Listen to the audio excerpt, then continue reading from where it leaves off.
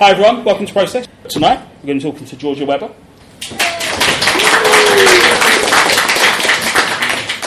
You've just come back from Angoulême. Yeah.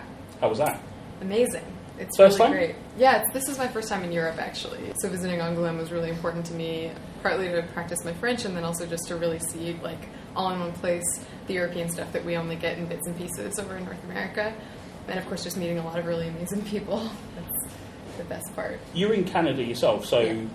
French obviously is part of your life generally. And also, do you get more French comics than the United States or America? Because of the... I don't know about like Canadians in general, but I'm very perfectly situated in Toronto and also working for the Toronto Comic Arts Festival and having a close association with the Beguiling. So Toronto itself is not very francophone. There are plenty of francophones there, they just don't have like locations in which they gather to speak, so you don't necessarily hear it very often. Or like, I honestly too, if I was like, I want to go practice my French today, there's not a place that I could go do that unless I was paying to take a course or something, which is like anywhere else. But the Beguiling has a very particular interest, being one of the best comic shops in North America, expresses a very particular interest in European comics and tries the best they can to get like as many French books as possible. We actually, the French bookstore in Toronto, the one French bookstore in Toronto shut down last year, which now makes us the largest importer of French books in the whole city, which is crazy. I'm upset about that. Like it just doesn't make sense. And we only bring in comics too, so it's like there's no more prose coming into Toronto unless it's on special order or like Amazon or something. So yeah, French is not as much a part of my life as I would like it to be, but I do have access to usually read things that I want to. It just takes time. If you weren't selling at Angoulême, you were going over purely as... Actually, I was there as a representative of TCAF. Right. Which was fun, and there were a lot of us. Like, there were 7 of us in total, so I was hardly a necessary cog. I was not going to fancy dinners or anything. It was just that I got a free pass. So I was just wandering around with this little TCAF thing, and it let me do almost anything. It was pretty great. And what sort of stuff did you see? The exhibits that are there, they're just like stunning exhibits. There was a whole Charlie Hebdo thing, which was very informative and interesting. There's like a Moomin exhibit up that totally blew my mind. Calvin and Hobbes. Bill Watterson's like my #1 ultimate hero in comics, so having his originals there was the most affecting art experience I've had in the last several years, if maybe ever. And you were saying downstairs that sort of it's made you reflect on your process and the importance of letting people see how you're doing your work as well as the work itself. Yeah, I mean, less how. I mean, I've always been interested in sharing my process with people. I like this talk is sort of perfect for me because that's what I'm doing all the time anyway. Is just trying to bring people in because I just think it doesn't have to be something that's intimidating, and it's very personal, which means there's no like right way or wrong way. It's just like you're just going to do it. So I like sharing how sloppy and crappy my process is because then people feel like they maybe can have a crappy process too that will lead them to something kind of good. And then, I mean, yeah, seeing that stuff was actually, it was more inspiring to develop my actual technical ability, which is something I have never cared about and in fact like railed against much of my life. It was sort of the first time that I was like, oh, I want to be good at this. I don't want to just tell stories. I can tell them like in particular ways and I can be expressive but with more precision. And yeah, that was the shift that I had. It was like kind of unexpected. It's interesting what you say about the way you do your work, because doing this night, and I do a podcast as well, just talking to creators, everyone seems to have a particular way of doing things, and everyone thinks it's wrong. Everyone's like, I'm sure this isn't how you're supposed to do comics, but this is how I do comics. Yeah. And I'm like, but you're making comics. No, I am making comics, but I'm pretty sure it's entirely wrong. Don't use this as an example. It was on the first episode of the podcast, it was Trent Abel, and he's explaining how he uses layers of tracing paper to build up images, and then sort of copies the best bits from like 14 layers of tracing paper. And that was basically, I've gone to someone, I think you're definitely doing wrong. There's got to be a better way than that. Really? But then you see his stuff and it is remarkable. So it's very interesting to sort of think that, like, your stuff is fantastic, I think, in terms of like the actual craft of it as well, which we'll come on to. So it's interesting that, you know, I think that's also part of fueling people to create as well, isn't it? The fact that, I think the day that you sort of go, I've nailed this. No problem. I don't even need to try it. I've got it. I can just look. It's when you start phoning it in and doing. That's terrible. I'm like not even trying to get there, to be honest, because it's nowhere. That's an arrival at absolutely nowhere. No, I think and the like tracing paper thing to me actually it sounds kind of smart in a way, and you see people doing things like that, not with tracing paper, but with regular paper on light boards. I'm doing exactly the same thing. It's like, I sort of do that, but in a like sloppier way that includes a lot of like photoshopping, pulling things together. I mean, I can even show you some of this stuff. For example, this page is not at all, like, this page is a little bit how it appears later. Like, this is probably one of the closest to just drawing it straight and it ending up in a book that I get, because then after I go in and, like, clean things and tweak them so much with Photoshop, and I, like, half the time I think that if I just sat down at a light table, I could have redrawn it in a moment and it would have been faster. But I am not... At this point, I'm so far along in the series that changing my method right now would be a bad idea, but I feel like for the next thing I could do that.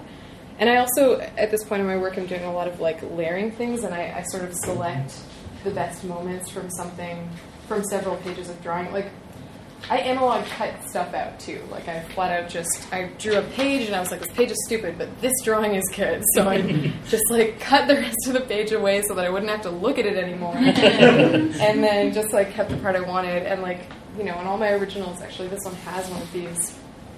If I'm doing something and I think it's terrible and I need to redraw it, I just put a little X next to it. It's me being like, you can't forget that that's bad, because I might look at it later and just think like, yep, that page is done great, because I'm not being careful about it. I need to like show myself like, you did that bad, you need to go again. So I don't know, I like the tracing idea.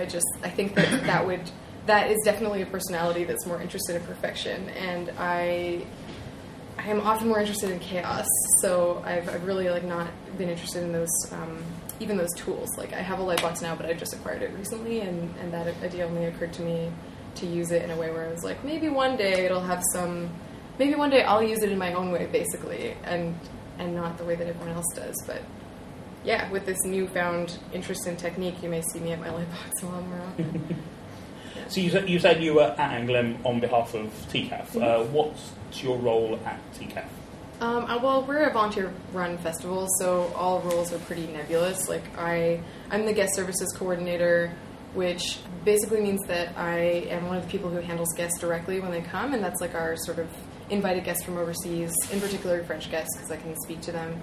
And then before the festival and leading up, I do things like program the Word Balloon Academy with my friend Kim Hong, and that's like a creator-focused day, so it's a day actually before the festival begins, because people who are tabling and like doing programs themselves can't actually attend any workshops or any of the like round tables that we have.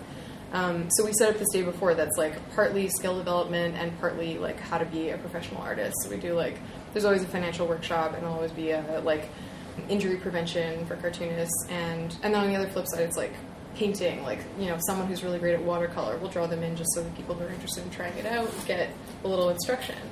And that's what festivals are for, is like bringing peers together and allowing people to learn from each other and just like humanize each other too, because it's so easy to like put your favorite artist up on a pedestal. And then to appreciate people as well, and like give people access to new things and things that they really, really want. So yeah, I do a lot of the boring stuff too. It's just like I run the Tumblr sometimes, and yeah, like you have to coordinate schedules of guests who are coming in. It's just like spreadsheets, and discovering more and more that I may not be able to learn that skill. I've been trying so hard, and it's just like, maybe I shouldn't be the person who's in charge of details like that. But yeah, I do a lot of like just handling people. And you table yourself? I do, that's the other thing. I work on the festival all the way up until the morning of like 9 a.m. the Saturday, then I just go sit at a table all day and sell books. And then like after I'm done selling books, just get out and check in with everyone and see if I have to bring things to places or like help someone do something, and then try to see friends. And it's always this insane, like really hilarious in a kind of sad way experience for my friends who are coming, because I love them and I really want to see them, and they're all here, and it's so great that they're in my hometown. I should really spend time with them. And mostly they just see this blur that is me like running across the hall, like room to room. And it's, yeah, I wish that was an exaggeration. It's absolutely the truth. Yeah. You should have said at the start that TCAF is the Toronto Comic Art Festival, in case you haven't pieced it together from Toronto and festival. Yeah. And how many years have you been involved with TCAF? Yeah, I started volunteering about 7 years ago, and I just have sort of ramped it up every year. Just like a general, like, stand at a door, guide people around, volunteer. And then a couple of years ago, I sort of, stepped in ahead of time and said, like, hey, if you guys need help now, it was like January or something, and I said, if you need help now, like, I have time, you know, need anything, just throw it at me. So we started to build from that. And now I'm settled in this position. I think it's probably as much responsibility as I want, to be honest. But there's this whole artistic career that's happening simultaneously, and I don't know how those things are going to coexist. Because when you first started volunteering, I'm guessing you weren't creating comics in the same way you are now. So not at all. So it's almost like your involvement in the festival has grown as you're doing more things that would involve you being involved in the festival. So it's sort of grown on two parts, isn't it? And oddly more synchronous than I thought of for this moment, because I was not making comics almost at all. Like, I made comics during high school just for a very brief stint when I got really excited about them and was just drawing them all the time. It was like maybe 4 months or 5 months of just drawing them a lot. And then really, like, got sidetracked and was doing other things for a while. And throughout all those years, I was still volunteering for TCAF, but in that very, like, general volunteer way of, like, a few hours here, a few hours there, only during the festival. And at the point that I was deciding... Well, I mean, this ties directly into the work that I'm making right now. Like, I had these problems with my voice begin in 2012, which was the festival that I first sort of expressed to them, like, I want to do more. And then it was that winter, like the January that came after, when I had already been, like, out of work and not speaking for a few months, and I just had all this time on my hands. And I was making this comic, but I was also, like, you know, making this comic for a few hours a day, maybe... have so much more time than that to help out, and it's a lot of emailing. So it was like, hey guys, I'm around. Like, I was in Montreal at the time, but that's actually when they really pulled me in and said, like, oh yeah, you're so available, like, of course, please start doing this stuff. And so I was making this comic at the same time, and that was the year that I debuted 1 and 2, which was really my first public comic that I made and, like, sold, and that was, like, a pivotal point for both the festival and, well, for me being part of the festival, and then for the work that I started doing. And yeah, they both just, like, ramped up insanely since then, so. Because initially your involvement in comics with, like, Gangland was more sort of administrative and enabling other people to create, sort of putting together. Do you want to tell me what Gangland was? Yeah, I'd love to. I love that project a lot. Actually, there's someone who contributed to a Gangland issue in the room today. It was my, like, incredible discovery that comics could be done, like, however, by whoever, and this, like, amazing experience of a teacher I'd had, like, really fostering me into this understanding of comics, that I was like, I need to give other people these feelings. Like, I need to show other people that this is something they can do too. And, like, I love the idea of inclusive process, and I love the idea of peer editing specifically. I mean, editing at all, because it doesn't happen all that often in comics, and then peer-to-peer is sort of the way that we've managed to make it work without, like, an editorial structure that includes, like, a publishing structure that actually includes having an editor review and request changes in your work. So I was looking at that as, like, it's going to be kind of a collective thing, and I'll just be the driving force that makes sure everything gets done and, like, wrangles people together. And obviously I thought at the beginning I would be contributing to that, but there's just no way. Like, I did a couple things and they were very small, and I was very, like, unhappy with how much time I had given them. And then I was really just passionate about making sure other people were included and enjoying themselves. And, you know, I made a lot of really dumb mistakes too, which is interesting, or maybe not interesting except to me. That, I mean, I've learned a lot from it, and the publishing that I do now is almost all because I've done so much of it before. And by so much, I mean, we made 4 issues. It, like, wasn't crazy, but I was super ambitious with each one of them. And, like, worked so hard and like, looked at lots of things, trying to, you know, find inspiration and, like, make it a really interesting object for people. So, I mean, I still really, really believe in everything that I was trying to do. I think I could do it way better now, and that'd be awesome, but I'm not interested in that kind of work anymore. Like, all the administration I want to do, I'm satisfied at TCAF. That's, like, you know, I could not handle any more coordination of things. So the rest of the time I'm really more invested in just getting my own stuff out there. And of course, self-publishing, there's plenty of administration and technical things that you have to take care of yourself. Yeah, you do so much anyway. It's like, exactly like with Dumb, I mean, I make my own spreadsheets. I make spreadsheets for myself, even though I hate them. Because it's important. I don't know, I just, like, keep things organized and I don't lose things that are really necessary. And I feel actually pretty on top of that stuff. I know a lot of self-publishers are sort of, they feel like they're just, like, gasping to tread water even, and I feel quite comfortable here. I'm like, I could swim like this for a while. But I'm curious about where else I could go. So hopefully that'll be soon enough. Like, I get to experience not being on the administrative side of publishing and just being the person who made something and is being helped. I like to be helped. You have an end point in terms of done. How many issues are you planning on doing? 10, and they'll all be out this spring. Right. Yeah. I kind of do things in batches because, self-publishing, I don't have a lot of money to just, throw at each thing, and I can get batch publishing, gives me a bit of a discount when I go to the printer. So, and then there's TCAF, which is the best place for me to launch anything because it's my hometown and I work for the festival, and it's one of the biggest festivals in North America. So I really shoot for that as a goal every year that I'm putting things out. And this year I needed to spend, just all my time pulling those issues together so that I can print them all at the same time and have them ready and then tour them for the rest of the summer. So that's happening. I'm not entirely done the artwork for that, but I'm somewhere in the middle. The done will finish this year. I'll finish this year, yeah. And have you got an idea about your next project? I'm already doing it. I publish comics on a website called The Hairpin, which is an American site that is very focused on women, which I love. I'm very, very happy to be hosted there. And it's actually, I did bring a little bit of that too, because it's very different. It was the next idea was born of massive anxiety problems that I have. And then also the fact that I was so anxious about addressing the subject of anxiety that I waited till 4 or 5 days before the deadline that I had to send in the first one. And then I didn't have the option of using my normal process, which includes little thumbnail things and then sketching it out kind of in pencil and then going over that in ink and then taking everything into Photoshop and then redrawing things and taking it back. I didn't have time, so I grabbed a China marker, and now that comic looks like this. It's this really thick black crayon, and everything is the first thing I've drawn. I just lay it down.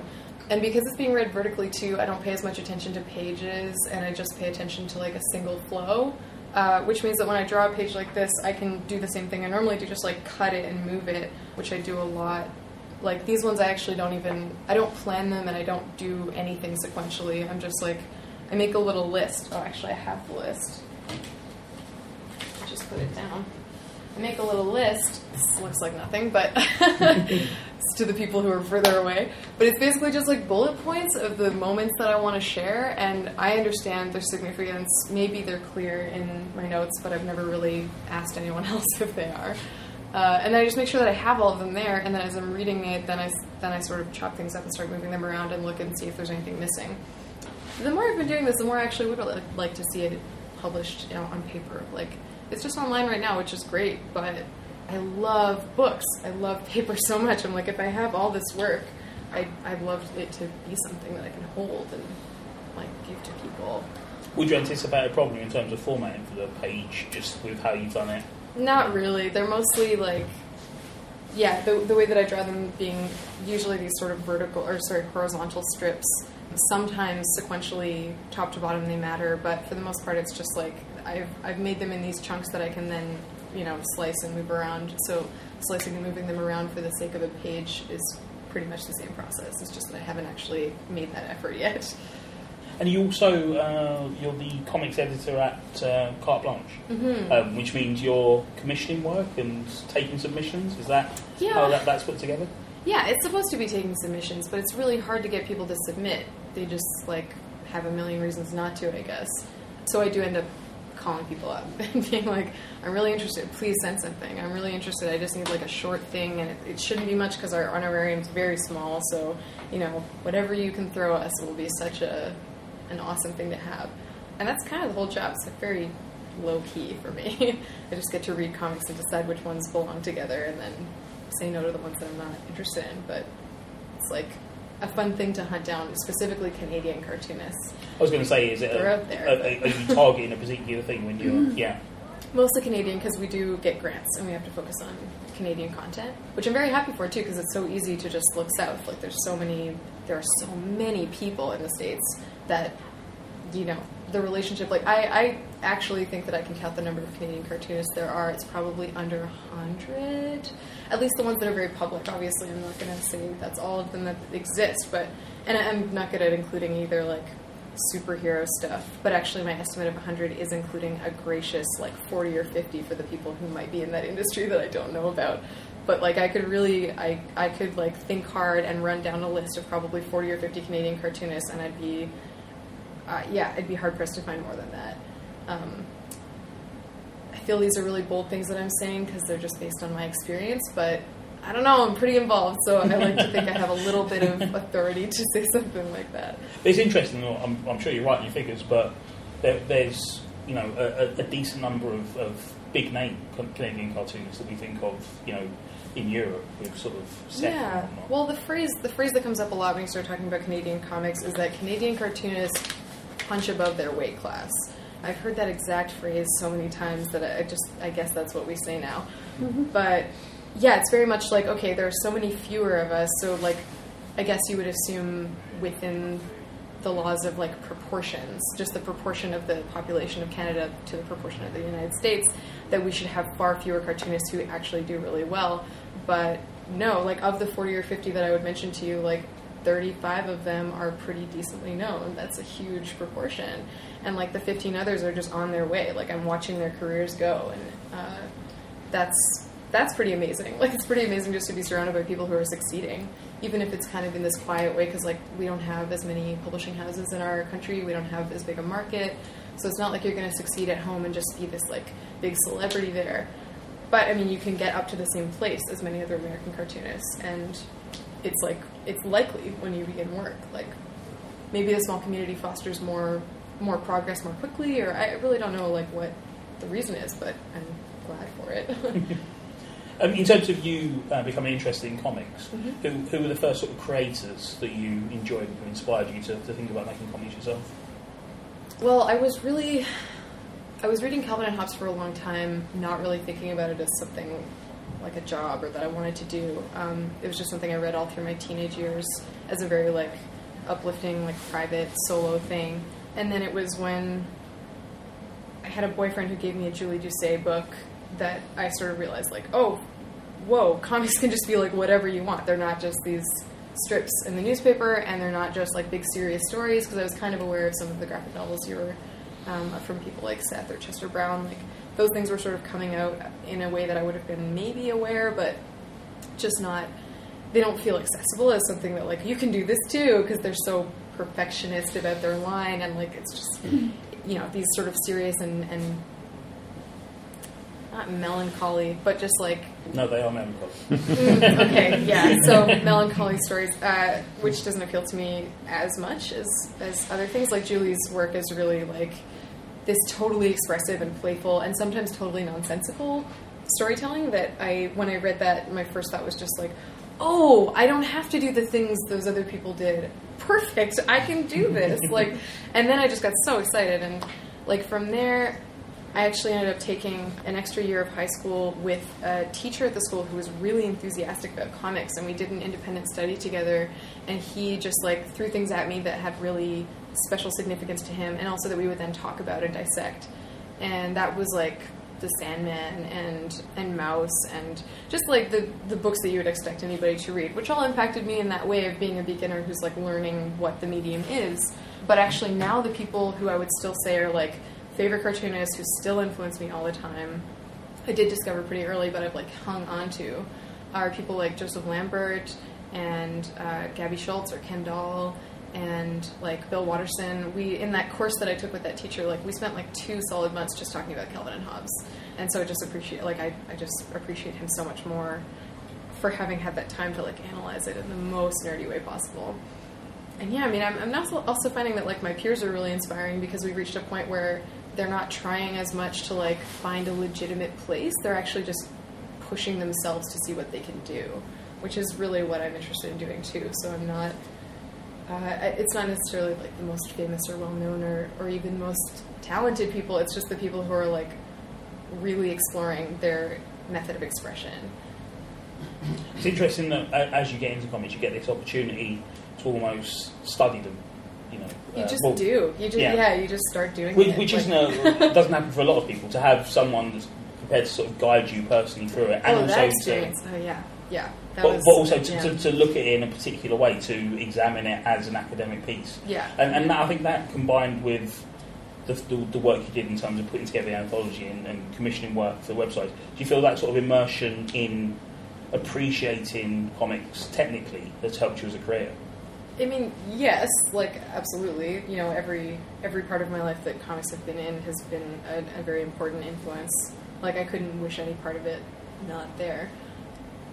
But I certainly think that, like, there are many people who would not think of comics as something they could do with other people, or with other people looking over their shoulder, or with other people, like, actually helping, asking questions. Like, really the editorial process. Like, I had a very strong and very good experience with it so early on that to me it's just like, it's necessary at this point. And I find I get a lot of resistance from cartoonists when I mention that, or when I try to offer the idea that, like, editing would be a good thing. In general, not even for them, but they get very like, oh no, not me. Like, I could never trust another person's judgment with my work. Like, I'm the only person whose judgment I trust enough to like criticize. I think that's unhealthy. I just think that you should be able to find at least a person, a couple of people who you can open up to with this vulnerability, and just your work will get better. Like, that's just, it's unquestionable, it will. And I mean, yeah, having an understanding of that, but also this feeling of like, I really came from zine culture and DIY everything, and had this very, you know, that was for me a reaction to the way that I hated being told how to do things and what to do all the time. So maybe also, like, my personality is more of a driving force in understanding comics in that particular way. But yeah, I mean, those both were, like, critical for shaping how I am now. And I've only kind of, things I used to rail against when I was thinking that way, where I was feeling like, you know, the way that I thought about stuff was so new and fresh, and I really wanted people to see it that way. I couldn't understand why they would do it in these more conventional, like, personal, you know, me shutting myself up in my room way.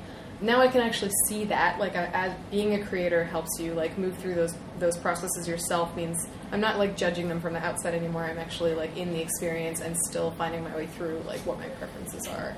In terms of you being in favour of editing, who do you trust, who you pass your work on to get feedback?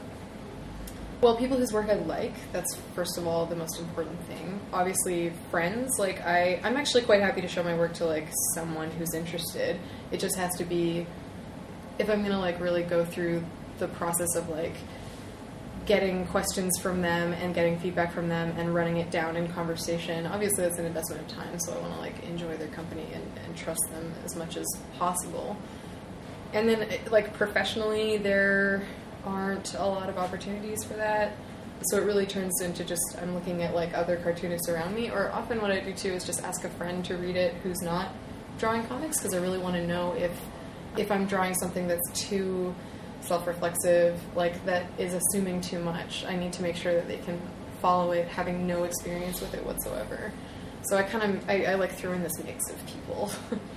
Yeah, I think people who don't normally read comics are a great sort of audience. For sure. If and they sometimes can read it, then yeah, exactly. And I mean, sometimes they can't, but not because I wasn't clear, but because they're just really not used to it. And that's a really interesting thing, because I'm basically introducing them to the idea of reading comics by asking them to help me, which also lends them a certain authority. Like, there's an autonomy that they have when I say, like, yeah, you don't know anything about this, but your opinion still matters.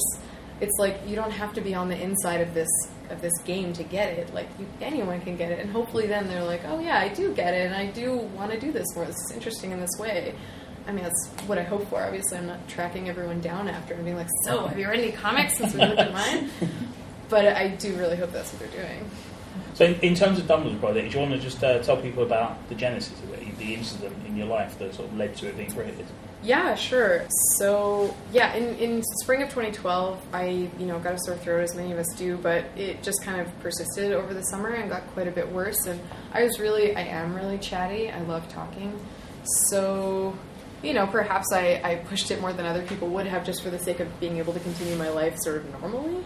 And then by, the fall of that year, it was so bad that it hurt even when I wasn't talking. It hurt so badly when I was talking that I was just losing my mind. I was so scared. And I went to the doctor, and they were basically just like, you have, like, strained it pretty bad, and it's going to take a while for it to get better, and so, like, just drink lots of water and rest, and, like, I hope you don't have to talk at your job too much, and, you know, I'll check in on you in 6 months. And I was just like, that's unacceptable. Like, I can't actually, like, talk at all, and I'm in so much pain, and you're not helping me. But I couldn't do anything. So I just did, like, some sort of minor research and was like, okay, I actually have to rest this drastically in order to speed up this process. So I stopped talking for all but, like, half an hour a day. For basically, I was just doing that until it didn't hurt anymore. But, like, 2 or 3 months later, you know, I had quit my job, and I'd, like, gone on welfare, and I'd been struggling with trying to figure out, like, what my future plans would be, because I had assumed maybe it'd be a couple weeks, and after that point passed and passed again, and, like, you know, nothing was changing. Yeah, it just basically I had to keep pushing and going back to doctors and, like, keep figuring it out, just, like, week by week, because they're also incapable of giving me a prognosis or, like, an idea of when it would be over. And pretty much right away, I was like, this is an insane experience that I'm having. I have wanted to make comics for so long, and I've been so afraid ever since, like, I had stopped making them several years before. I had just gotten really, like, paralyzed by the great stuff I was seeing around me and this idea that I would never be able to make something like that. And this was just like, well, it hits, like, this story hits all the right points. Like, it's a personal story, so I'm talking from my own perspective. I have, like, a wealth of experiences to draw on. And then I have all this time, like I don't have a job, and I'm trying to be quiet, so I shouldn't be around people very much. There's no excuse to not draw this right now. So I started taking crazy notes, and then started making this thing, and that was a whole other, like, very painful experience of sort of recovering from, like, my own fears and recovering from the way that I was really, like, talking myself down and beating myself up. So yeah, it's like been a great experience. And Dumb catalogs, as much of that as I think is relevant, I do sort of a selective version of Autobio that's really more about, I'm really more trying to convey a point or give you, like, a certain thought or give you the experience that led me to that thought, which means that the things that happen are, like, mostly chronological and, like, mostly accurate, but they do, I'll sort of, like, pulls things from different places if I need to, just to give you, in the space of one issue, a particular idea or experience. And in terms of it as a piece, obviously it's a silent medium, but you're talking about noise and the absence of noise. Mm-hmm. And you made particular choices in terms of how you were going to portray noise in the comic. Do you want to talk about how you came to that decision?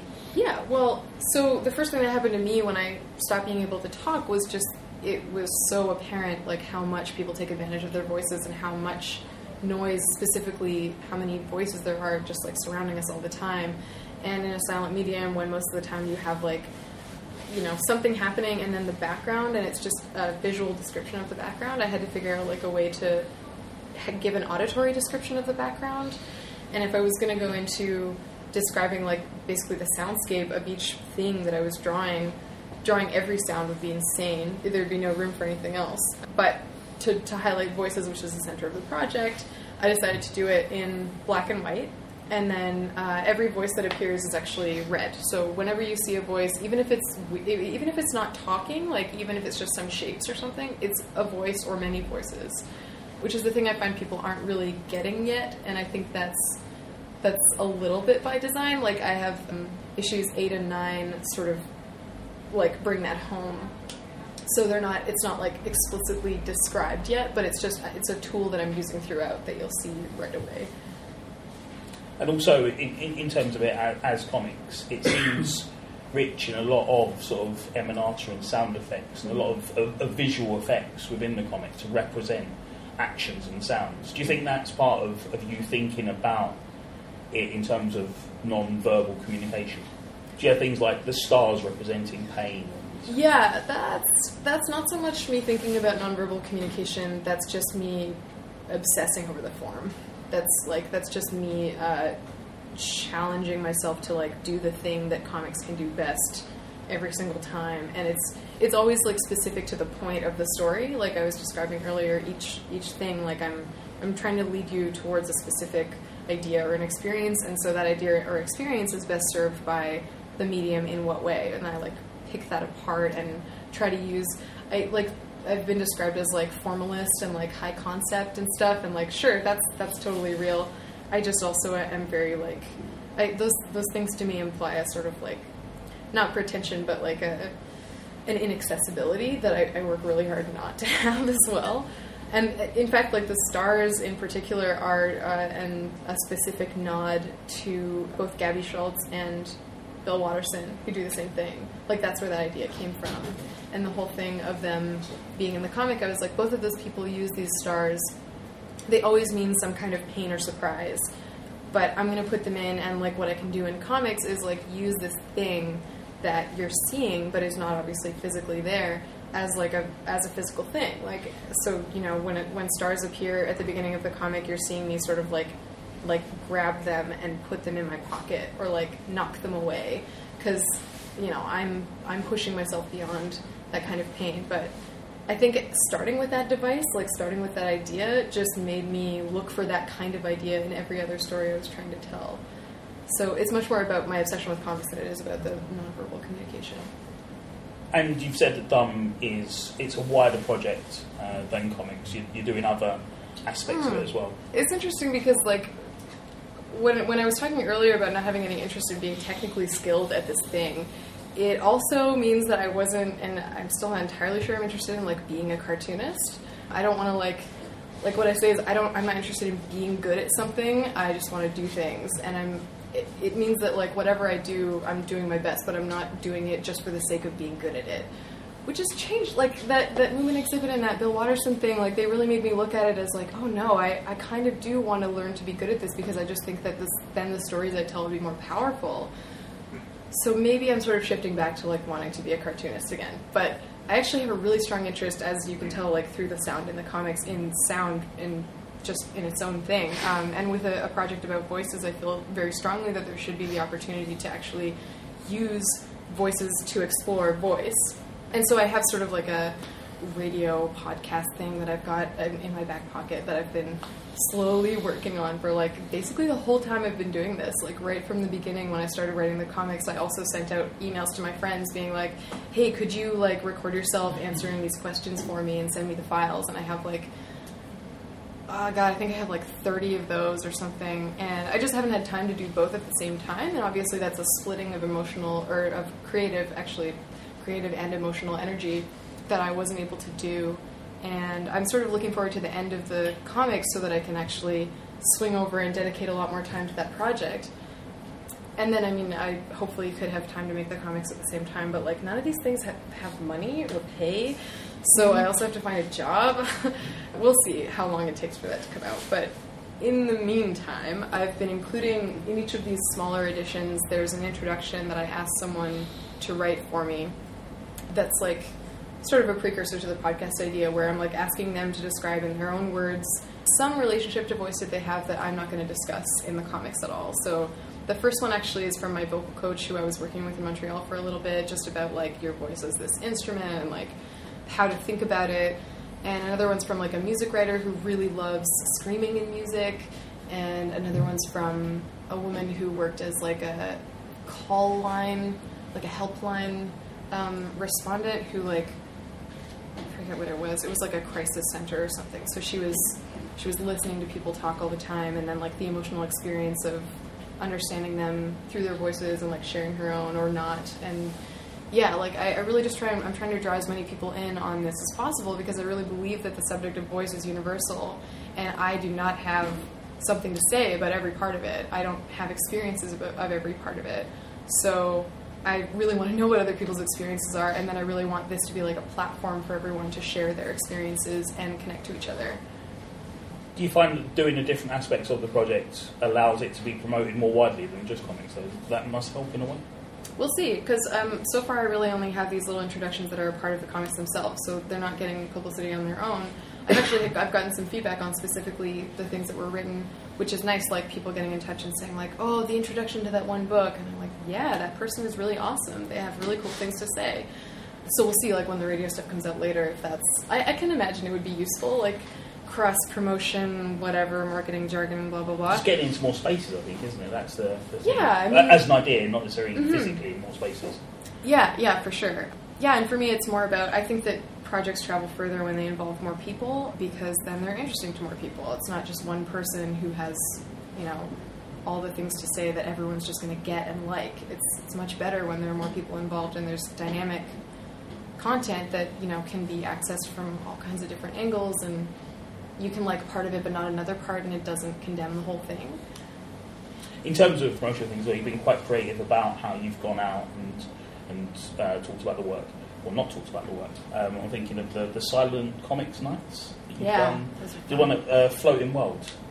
Yeah, that one was really interesting. I mean, they're all really interesting, and I'd like to keep doing it, but it was definitely that sort of extra energy of like organizing things that I realized after I did them. I was like, I still don't really want to do this, but that was cool. But I don't know, maybe I'll find a way.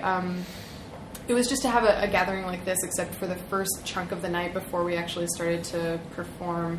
Everyone in the room was unable to talk, and I made them all I gave them paper and pens and just forced them to communicate that way, which does create kind of an awkward feeling, like having no sound in the room. People just get uncomfortable physically, and like that's an experience I want them to have, because it's like really significant and often taken advantage of, or taken for granted, I should say.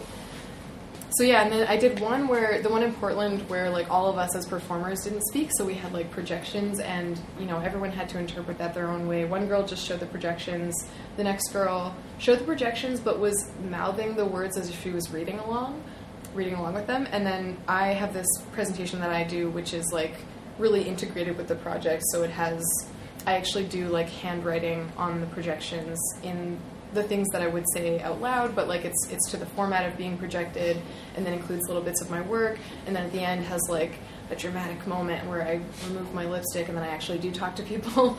And that for this performance, because I went right at the end, gave us the cue of like, okay, everyone can talk now, and let's discuss like how that was, which was, yeah, it was really unique and strange, very strange. And I like those experiences, but I definitely want to do them more just to have it be refined, because it was all so experimental that I wasn't even able to like guide it to make it better for people. I was just seeing in the moment like what would happen. And ones after that were less structured, and there was sort of less time that we weren't talking, and it wasn't with more people. It was just me. So yeah. So at first it was about sort of just looking at how the energy changed in the room, but you'd like to sort of focus it a bit more and get people to think a bit more about how they're going to communicate about the. Yeah, I mean, well, that one was more just, I just wanted to know what would happen if you forced everyone to stop talking. Like, because in the situations in my life when I'm not talking, it's just me. Everyone else is doing it. So that's a totally different experience. But I just wanted to see what would happen if nobody could talk to each other. And then the performance that I mentioned that I do, which is like made for these experiences when someone asks me to read, and like everyone else will be reading except me, and I have to be like, the performance has to explain what's going on while also showing stuff, and then giving an experience as well. Like I did that one at TCAF last year, where I didn't ask the room full of people to stop talking, but I did make like a little sign, and I put some buttons out with paper and pencils, and I was bringing my friends over all for the beginning of the night, being like, you know, read this. It said, if you put on a button right now, you're not going to be able to talk. As long as the button's on, you can't talk. You have to write everything you want to, and like just go out into the crowd and do your thing. And then during the performance, at the end, when I sort of was getting to the moment that I would take my lipstick off and start talking to people, I actually, before that point, I invited those people up and for them to talk and say like, what was your experience not speaking in this room full of people? And got them to like ask questions to each other and like get the audience in on that. Again, because like I'm not going to be, like my perspective's not that interesting forever. Like I really want other people to have their own say, because it's not something, like the thing that happened to me is not unique to me. I'm a person who had this experience, and all of us are people who could potentially have this experience. And it's so valuable. Like feeling it yourself is so much better than hearing me talk about it. And in terms of specifically the event in Portland, did you notice that when people were allowed to talk again, they were talking more than you'd normally get at that point in the crowd? Actually, that I have no idea. Was there a Q&A? There was a Q&A at the end, but like those people who came up, or the people who had been silent and then who came up and talked on stage, there were like maybe 8 of them, and the crowd was like 60 people, so I wasn't really following them around after to hear whether or not they had returned to speaking or speaking more. But like the things they had to say were interesting. One person was like, I don't really know anyone here, so I was silent, but I just kind of sat back and just like I was writing in my journal, so it felt okay, but I was aware that I like couldn't if I wanted to. And another person was like, that was so hard, like I was trying to talk and I just gesturing, and like, yeah, she was really affected by that. And has anyone got any questions? You talked about a sort of a cathartic process where sort of putting your anxiety project you've got coming up now and the voice thing as well. Do you ever feel like you've put yourself out there a little bit too much, and it's not maybe a good thing to have so much exposed? Do you mean in terms of like how other people see me, or like my life, like how I feel? Yeah, is it always cathartic? Is it always good for you? Yeah, I haven't had any bad experiences yet. I'm not going to say I won't ever. But generally, I have no problem being super vulnerable to people. I just need the opportunity to take care of myself after that fact, with which comics is very easy because you sort of put them out there and then like people read them on their own time. It's not like performance where it's happening and like all my energy is going right in front of you and then you're there after. Like it's, I find this conducive to the way that I process things. So maybe I'll have a different experience later. I've also never had the horrible experiences that many women do when they put things about themselves online in particular.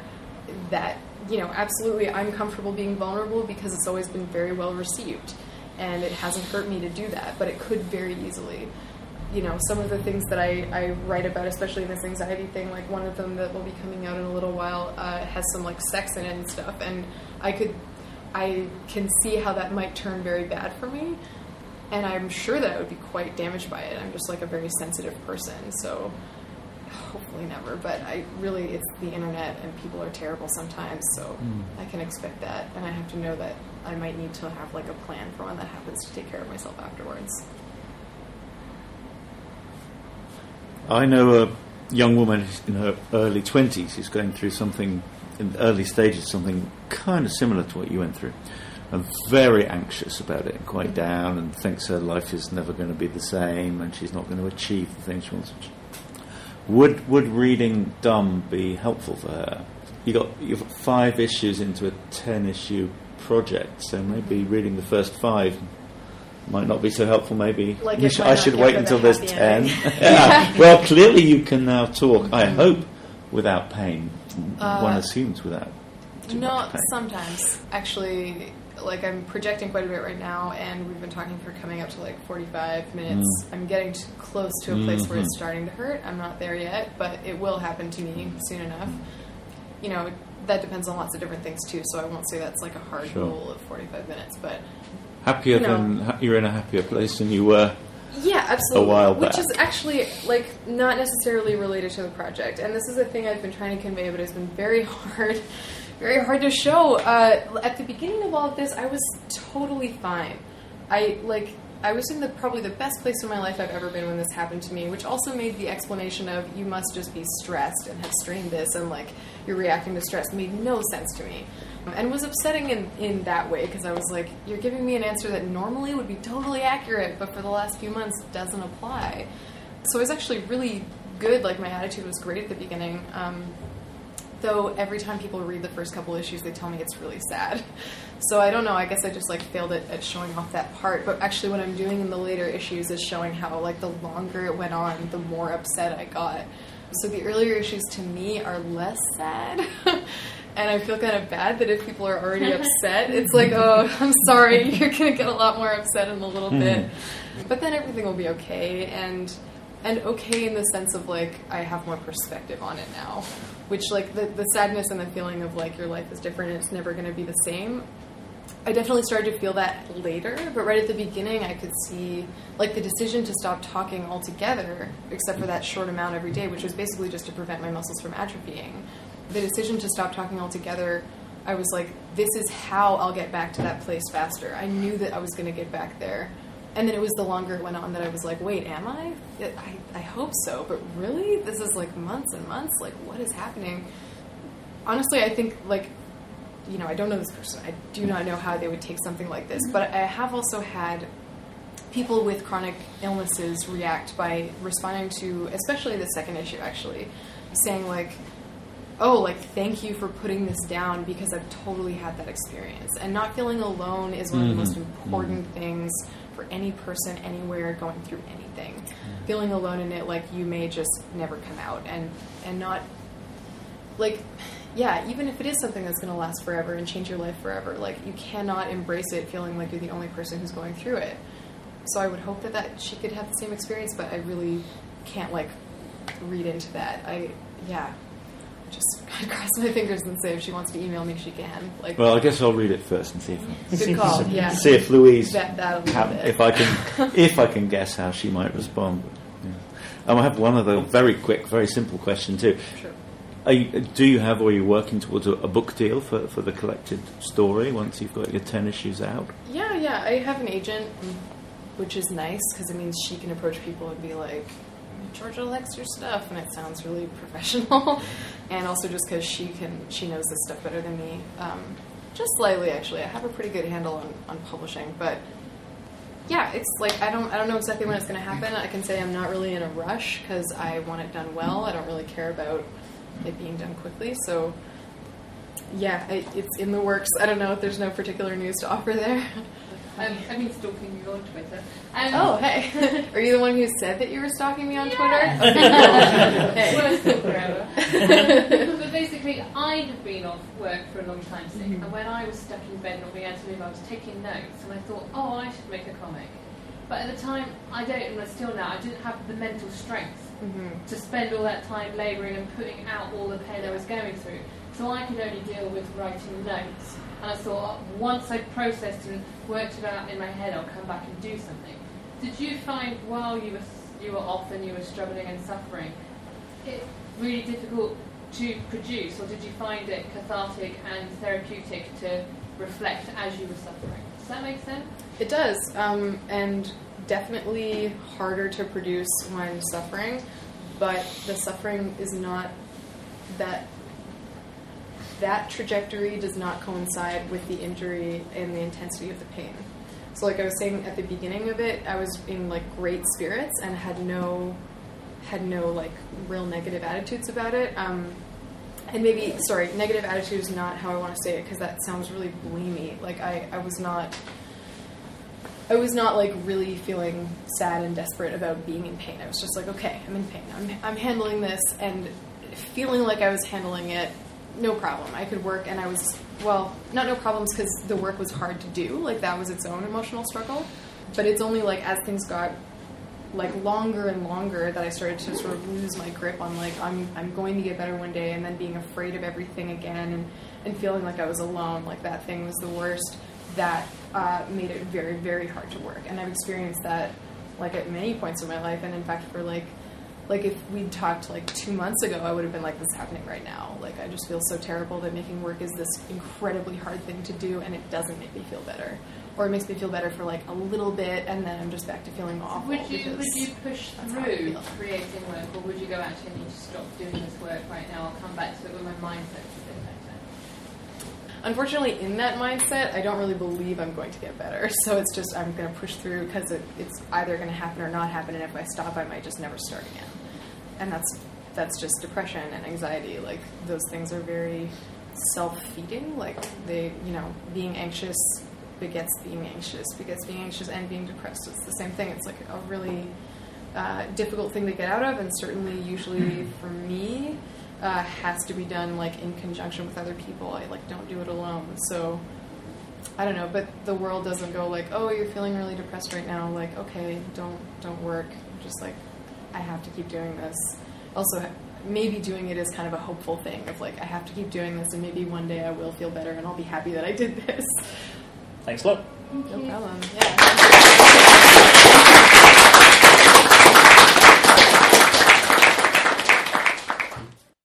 Process is part of the Holdfast Network.